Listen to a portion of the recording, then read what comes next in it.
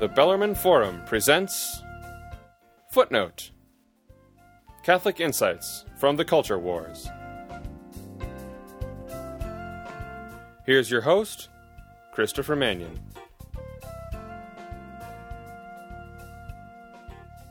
Dr. David Beckman, president of Bread for the World, doesn't like the Tea Party. No surprise there. Dr. Beckman's organization lobbies for more government spending, and the Tea Party wants less. And why does the Lutheran pastor want more government spending? Dr. Beckman justifies his efforts by telling us that, and I quote, God has granted us the ability to end hunger and poverty. Period, end quote. And for Dr. Beckman, us apparently means the government. Well, that's what Lyndon Johnson said in 1964, too. He said that his Great Society government programs would end poverty in America by 1995. Well, we know how that ended. The fundamental error of both Beckman and Johnson lies in the assumption that we are the government. False. What we do is voluntary. What the government does is mandatory.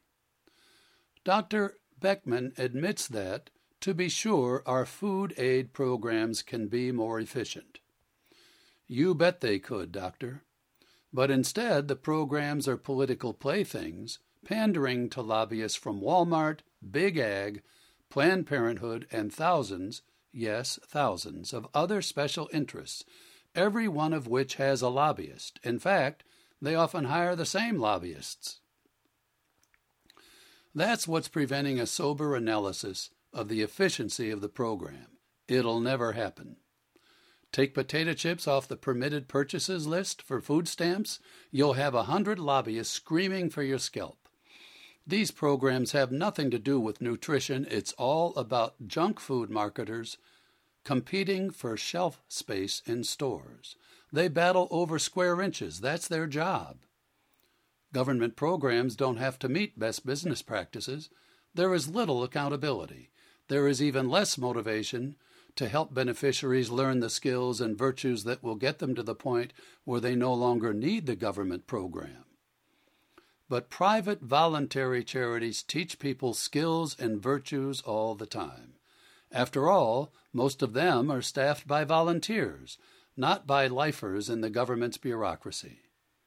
For the bureaucrat, government charity is just another day at the office. For the rest of us, government charity is an oxymoron, a cruel contradiction that grows huge bureaucracies while driving more and more people into poverty. For Catholics, charity is a theological virtue that, as our popes constantly remind us, is inseparable from the love of Christ.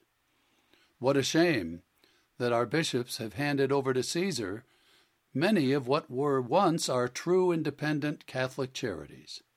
No longer is there gratitude on both sides, the kind we see in the parable of the Good Samaritan. Thank you for helping me. No, thank you for letting me serve a brother in Christ. Now we have entitlements. Those who qualify have a right to make someone else, usually the taxpayer or the Treasury's printing press, pay for their needs. If you pay taxes, tell me, have you ever been approached on the street or in the store by a stranger who says, "You look like you pay taxes. Well, I use food stamps, and I know you help pay for them, and I thank you." Hasn't happened to you? Me neither. Nobody thanks anybody in a government program because nobody has to. Why should they? It's just another day in the office. It's all about rights. Keep your Jesus talk to yourself, you do-gooders. This is government work. At our parish's soup kitchen, people thank us all the time as we bring in the food we've cooked at home from ingredients we've paid for